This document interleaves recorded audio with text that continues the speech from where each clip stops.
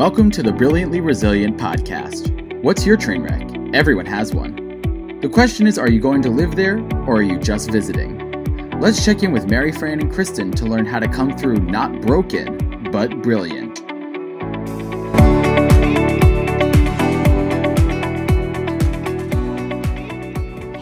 Brilliantly Resilient listeners, thanks for tuning into another episode of the show. Before we dive into the super cool interview today, we wanted to welcome you to this special series of the Brilliantly Resilient Summer of Reading. We have had so many amazing guests on who are brilliant authors and who share their wisdom with you through their written words.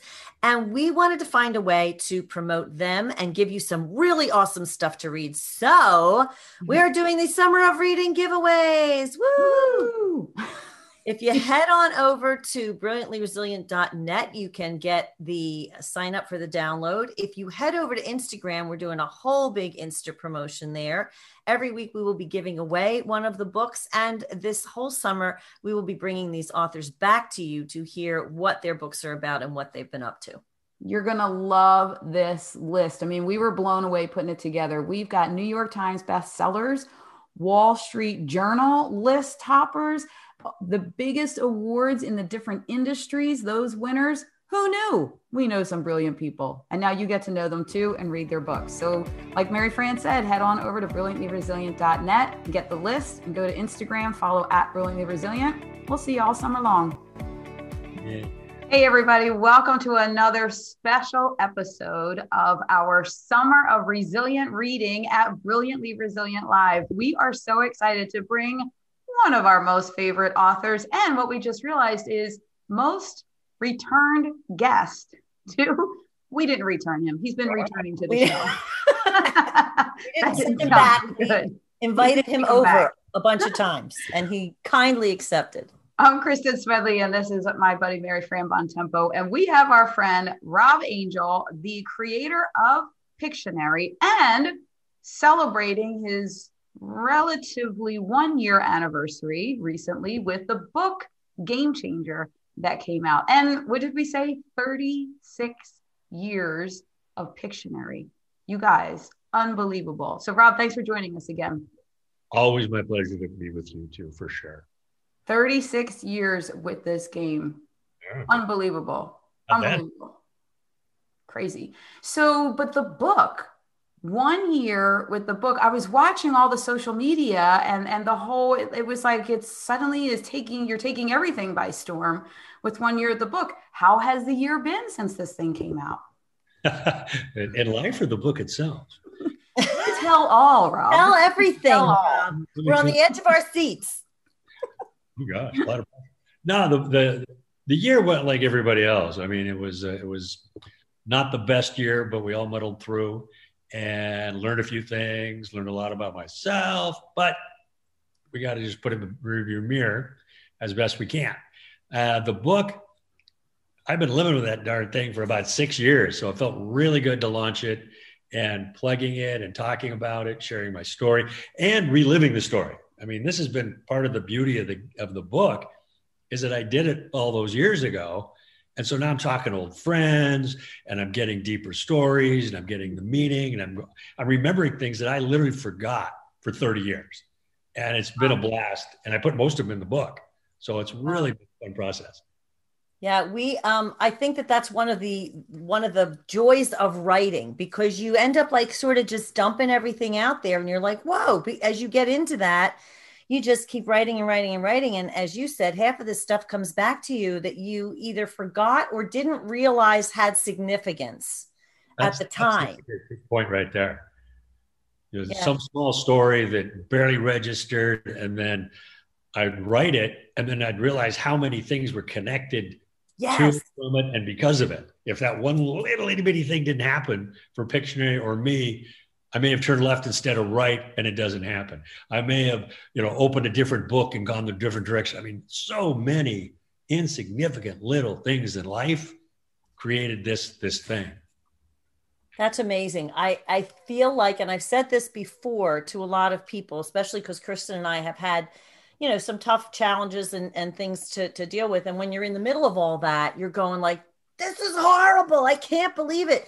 And yet, when you have that opportunity of time, the gift of some time to pull back and you kind of get to see the whole tapestry. And again, Kristen and I would never say any of the crap that happened was a blessing, but you kind of can go, oh, that's where that fits, and for you to be able to go back and see all that must have been a gift for you. Oh, 100%. I think that's in life in general, obviously, not just the book. Marcus Aurelius, the great philosopher, Stoic philosopher, the facts don't change, right? No matter what happens to you, what happens to us in the moment is terrible, but it doesn't matter. The facts don't change. It's how we react to them. And we all know this. That's not rocket science, what I just said, right? But if I can, I'm working on not reacting so that I don't have to go, it's a terrible moment. I can't wait for it to be over. And it's a lot of work, but it's really something I'm embracing right now. And in the book, there's this one story about the printer screwed us over. I mean, he was supposed to do one job and he didn't do it. So instead of having the printer do a job, it took me and my partners 6 days to sort some cards. And we were like pissed and pissy and mad. And this is the worst day of my life. And I threw a tantrum. Is that enough? Have I set the stage enough? And so I'm like pissed. I'm just darn right pissed. But exactly what you said earlier is that looking back, it was the best thing that could have happened. My partners and I knew we could overcome any obstacle. We knew we had each other's back. We knew we could get it done. And it gave us this bonding experience, I call it this shared thing to overcome. And we did it together. And instead of ultimately being a terrible moment, it was maybe one of the best things early on that happened to us.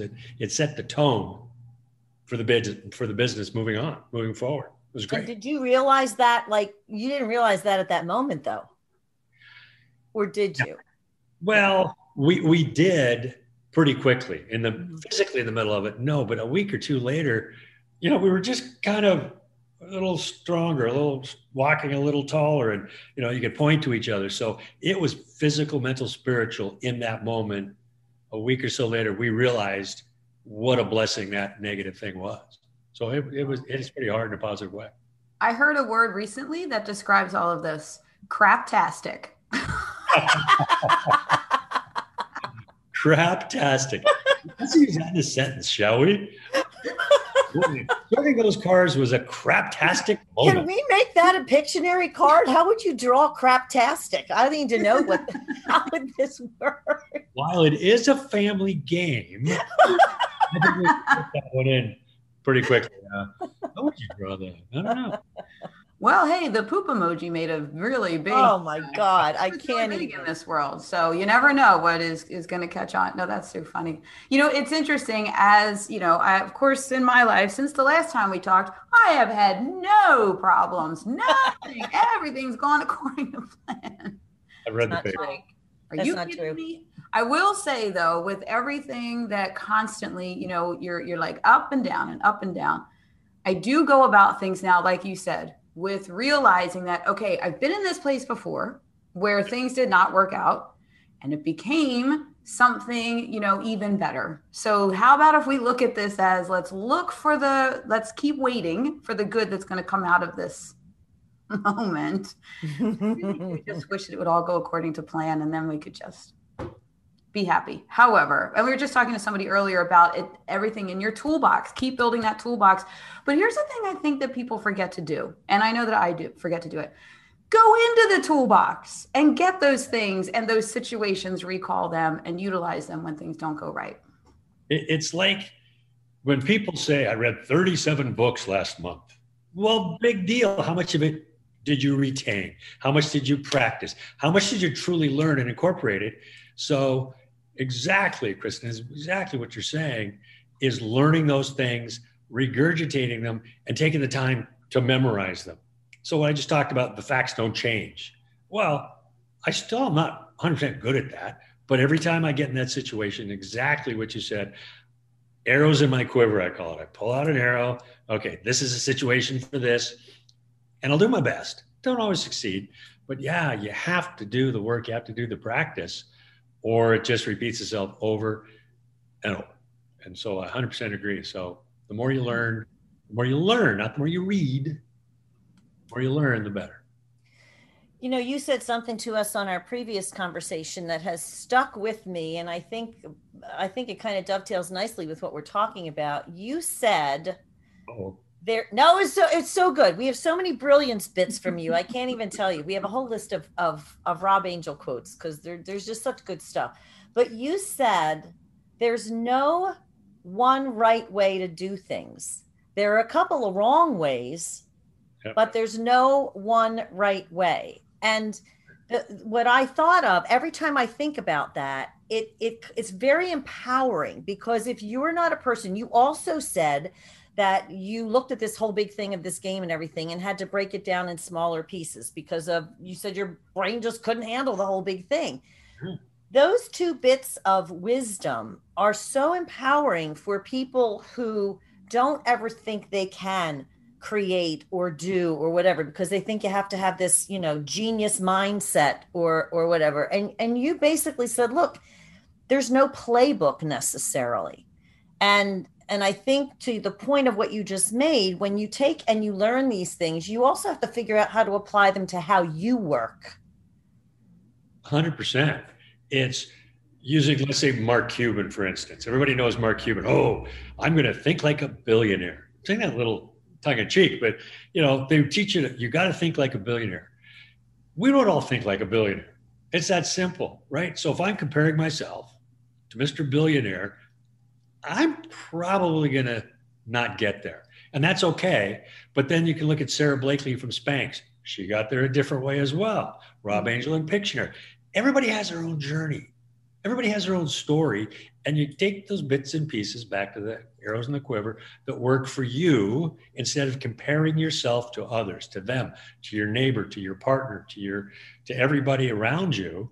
Just do what works for you, embrace it, and just keep moving forward from there. There's no one way to success. We're all successful by most metrics, but different paths to get there. And it's by, Mary Fran, what you said, one foot in front of the other. I mean, that's key. If you talk to anybody, any of them, that we didn't have this master plan. I'm going to create a game and I'm going to take on the world. I'm going to make $1 million. I said, I don't know how to get started, right? I don't know what to do. I got to get started somehow. So I made a word list. It wasn't really complicated. It really didn't take me much time. It didn't cost me any money, just a little bit of time. But that's what it took to get started. And I think people say way too often, people have the fear of failure. I don't think people have the fear of failure. They have the fear of being judged for their efforts. They have fear of not knowing how to get started, where to get started, where it's going to go up. Not failure. I don't think anybody really sits there going, well, if I'm a failure, then what? Right? A mystery of components that make up your success.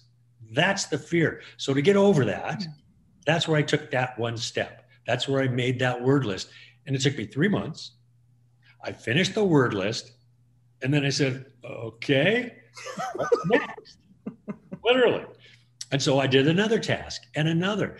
It took me about a year before I said, oh, I got a really cool game. I should probably start thinking long term. So don't compare yourself to other people. Do whatever it takes for you, small steps you're comfortable with getting started. Interesting.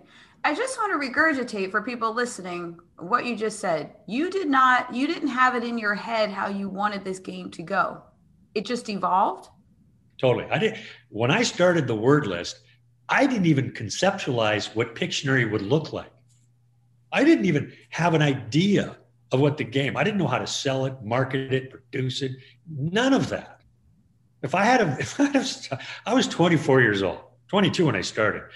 I started thinking about marketing plans, business plans. I got to produce this thing. I would have never started, right? Way too many moving parts for me. That's why I broke it down, and that's why I got started. Wow.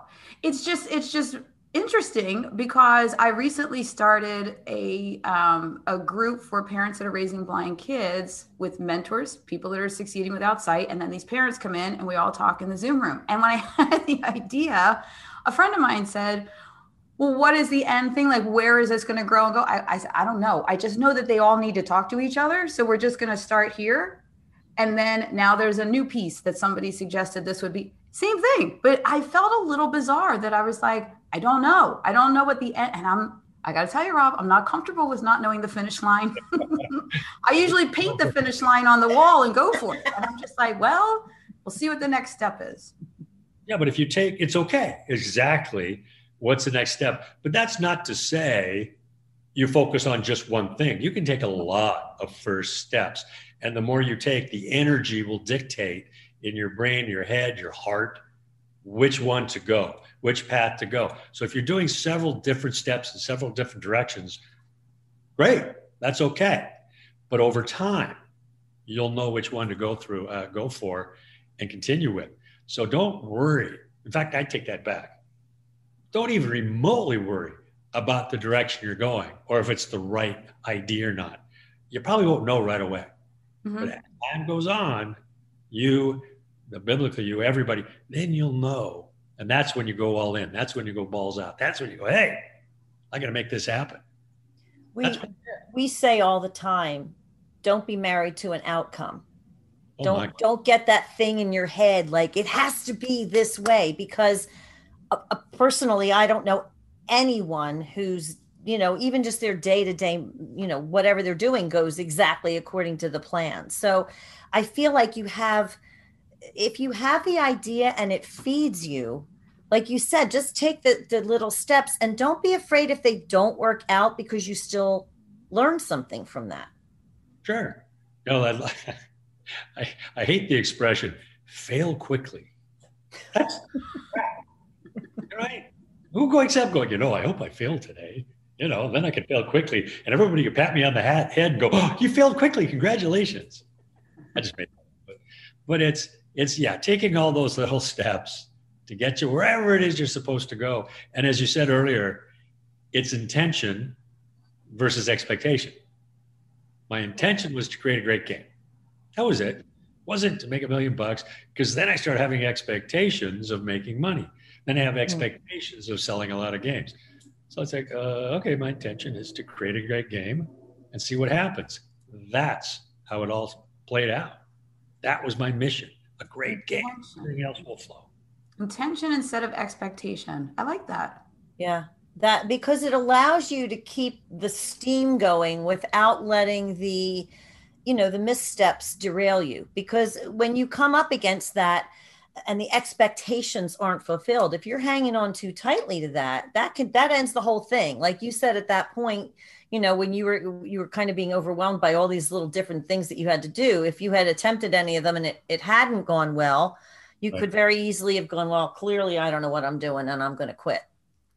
The prime example of that is my intention was to create a great game. And then as things go on, your intention changes a little, but it was still to share Pictionary with the world.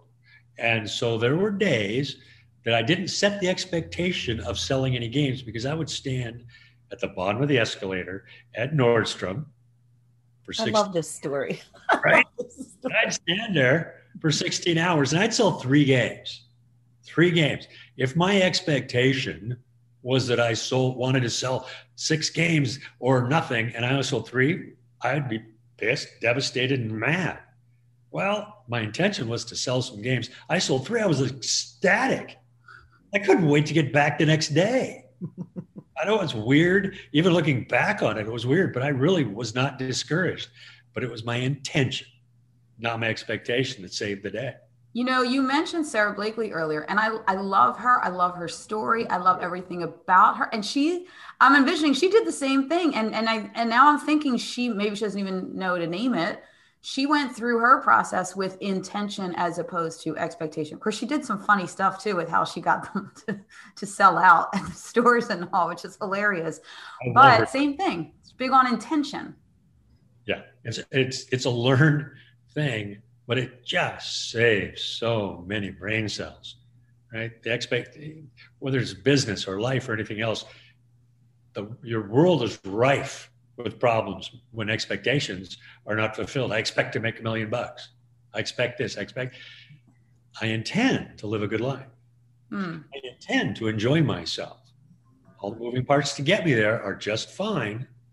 I'm going to worry about the specifics later. I think this is why you're one of our most favorite guests, and that we get so many comments from your shows, because you're not sitting like a lot of the people that have been very successful will say, I knew that this was going to happen and here's how I got to it. You're just like the opposite. And it's more real. Not that their journey isn't real, but I think a lot more people just this resounds with us more. That you can take one step at a time and not have to have the big business plan and goal and all that. Yeah, I know. Thank you. It works for me. People don't like the unknown. I love the unknown. If I wake up and I know exactly what's going to happen today, but if there's a little ambiguity, a little open spirit, just, I'm going to go left instead of right, see what happens. To me, that's the joy of life. I've been doing it my whole life for 60 years, but that's the joy for me. And that's what Pictionary was all about. 100%.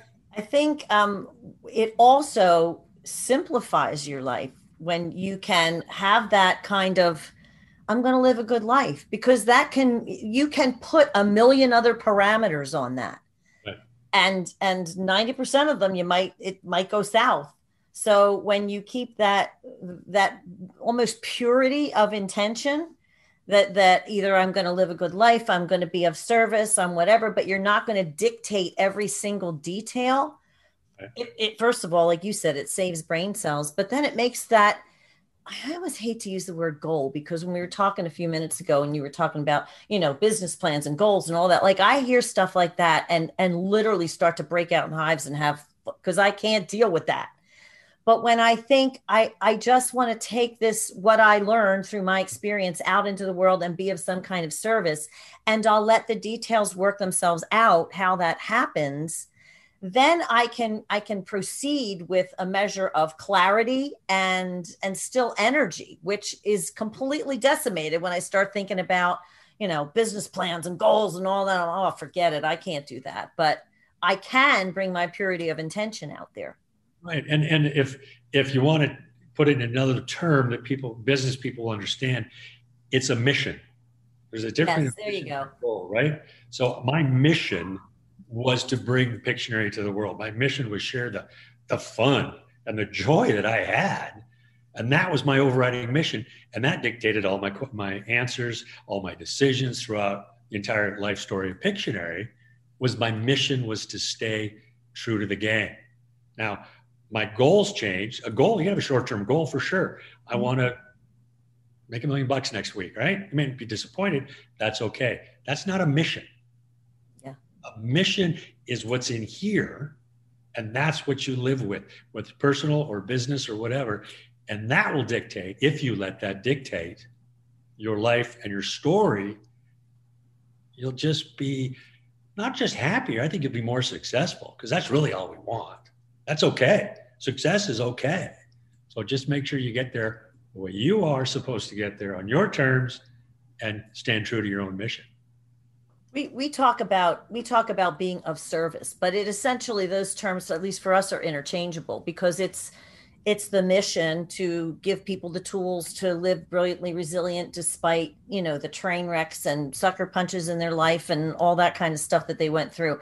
But I think you're so right. It's when you have that thing that's within your core that you go, all right, no matter what else happens, I'm going to stay true to this. And you also mentioned the last time when we spoke too, that you had an experience with one of the big game makers that was going to kind of make you go in a different direction from your mission. And you turned down a pretty big offer.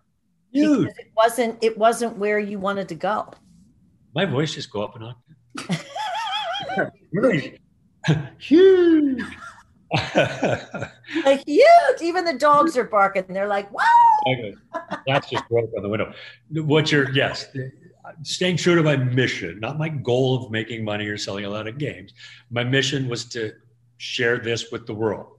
And all the decisions I made kind of culminated about 14 months later with a contract to license the game so it could scale nationwide, meaning this company, Milton Bradley, was going to do the manufacturing, distribution, marketing, and sales at their expense and pay us a royalty. So we don't have any expenses, and we get the contract from them. Now, they're the biggest selling game of the board game company in the world. I'm making $500 a month. I'm driving a 10-year-old car. My apartment was terrible, like from the 70s. Terrible. I got to come up with a better word. And so I'm looking at this contract, and they promised us early on in the negotiations they wouldn't harm Pictionary without our approval, because our mission was to share this game as is with the world. We knew what it was all about. Contract comes, first page, biggest royalty rate ever. I'm a millionaire. I am like on the Bahamas. I am buying things. It's like going to Costco. I'm buying things I didn't even know I wanted in my life. Ooh, I'll take some of that. And so I'm just Cheetos and 4 tires, just because they're there. I need a tire that doesn't fit my car. I'm like, this is awesome. And then I'm reading, and they're giving us marketing spend, blah, blah, blah. But then I'm done with the contract, and they didn't put in the contract. They wouldn't touch the packaging, the rules, the graphics without our approval. It goes down to one word: trust. We couldn't trust them. Wow. But again, my mission overrode my wanting to be a millionaire. I was going to go back to waiting tables if this thing cratered.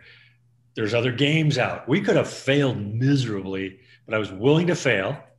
I was willing to go back to doing what I had to do rather than sign this contract. And it was easy to do, but it was hard, man. I'm 26 years old, and I'm looking at that. I said no. What did your partners say? They said no as well. We have the same mission, right? It was our same shared mission, which caused not very many fights and arguments. They said, we can't trust them either. So fortunately, my partners felt the same way. Good. So it was like that night, we're looking at the game. Oh, we just protected you. We'll take you good thing. Next morning, 7 a.m., I'm shipping off the game to Wisconsin. You mother. It was like, come on.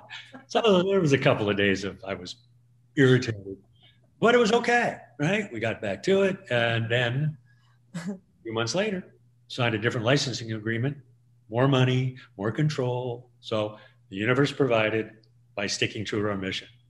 Wow. Wait, how many months was it between the saying no and the new contract? Less than 2 months. Wow. Yeah, the Pictionary story was crazy that we launched June 1st of 85. Less than a year later, we'd already licensed. And then 2 years later, we're the biggest selling board game in the US. Unbelievable. Out of my apartment. Which was terrible at the time. It was, God. Shag carpet from the 70s, electric burners, wood paneling. It was Living with stuff from Costco. Oh, I know, right? That's awesome. Well, we want to encourage everybody to pick up a copy of Game Changer because, first of all, you're just the most fun person that we've ever interviewed. We always love having you, and the story is incredible. And everybody needs to guess what the picture is on the front of the book.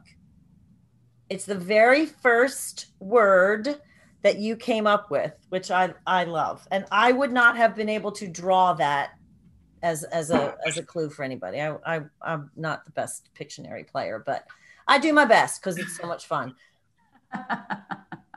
We'll have to have everybody put on we'll put this clip to link to the episode on our Instagram, and we'll have to see in the comments what people think the picture is. That actually could be one of the ways they could get to win the book. You have to be able to identify what the picture is. So we'll get them involved that way. Bonus points if you spell it right. Well, it's the first word in the dictionary pretty much, so it makes it, I just gave you a little hint. Oh geez, sorry. Now we're gonna edit that clip out so we don't have any pants out there. everybody just Googles it now. Let me see. How do I spell it? First word in the dictionary that you could draw a picture of. I'm not very good at charades. I'm not good at pictures. I'm not good at keeping secrets. But you're good at Pictionary, and you're the only person in the world who can claim that you are so good at Pictionary. You were there at the very beginning because you were. That's true. I never looked at it that way. Right. If nothing else, that's what you got that going for you, right? It's nice. Rob, thank you so much for joining us. We are always happy to. I think next week I'm going to be on Cameo. Oh, right. Cameo. We wanted to talk about Cameo. Tell us what this is. It's the coolest thing. I love it. And you would be great. You go on the website and you get celebrities, athletes, writers, game inventors to give you personal messages, whether it's encouragement or to a family for a birthday. I gave my girlfriend one from Ron White last week. I mean, if you know Ron White, he's not exact. He's a little vulgar, but you love him. But he's hilarious. I could give. He's hilarious, though. He's hilarious. Oh, he's really funny. And they just send you, they do a message to somebody, you send it? You just click on, give them what you want to say, the highlights, and then he goes off for 2-3 minutes. And I can do the same for anybody. You've got an entrepreneur that needs encouragement, or you just want a Pictionary story or something, and they just send it to you within 2 or 3 days. And it's how great of a gift would it be for people to get the latest version of Pictionary and a cameo from you wishing them happy birthday? How cool would that be? That would just be so cool. That would be so amazing. So this is how old I am. My son gave me a cameo for my birthday, and it was Peter Noon from Herman's Hermits. That's how old I am, because I loved the Herman's Hermits. I was a little bit young for them, but you know, at any rate. But it's the coolest thing. So we want to encourage everybody to check out Cameo. Give Pictionary as a gift because it's the coolest game ever. Go get Game Changer. Enter our contest and hire Rob to do a cameo because he's just the best guy and so much fun. Thanks. And then follow me on Instagram, Facebook, whatever, The Rob Angel. Rob Angel. Well, there you go. So while you're out there following the Rob Angel, follow Brilliantly Resilient on Instagram. Watch all the fun stuff as this episode is out during the week where you can be entered to win a copy of Rob's book, and then follow us all summer long. You can get the reading list for your summer of resilient reading, which Rob's book is on at brilliantlyresilient.net. There's a free download with tons of great books to keep you adding and accessing the tools in your toolbox to live brilliantly resilient. Rob, thanks for joining us. Thanks everybody for tuning in. We'll see you next time. Frank, Kristen, always a pleasure. Thanks for tuning in to the Brilliantly Resilient podcast. Join our Facebook group and follow us on YouTube to be inspired with tools to reset, rise, and reveal your brilliance.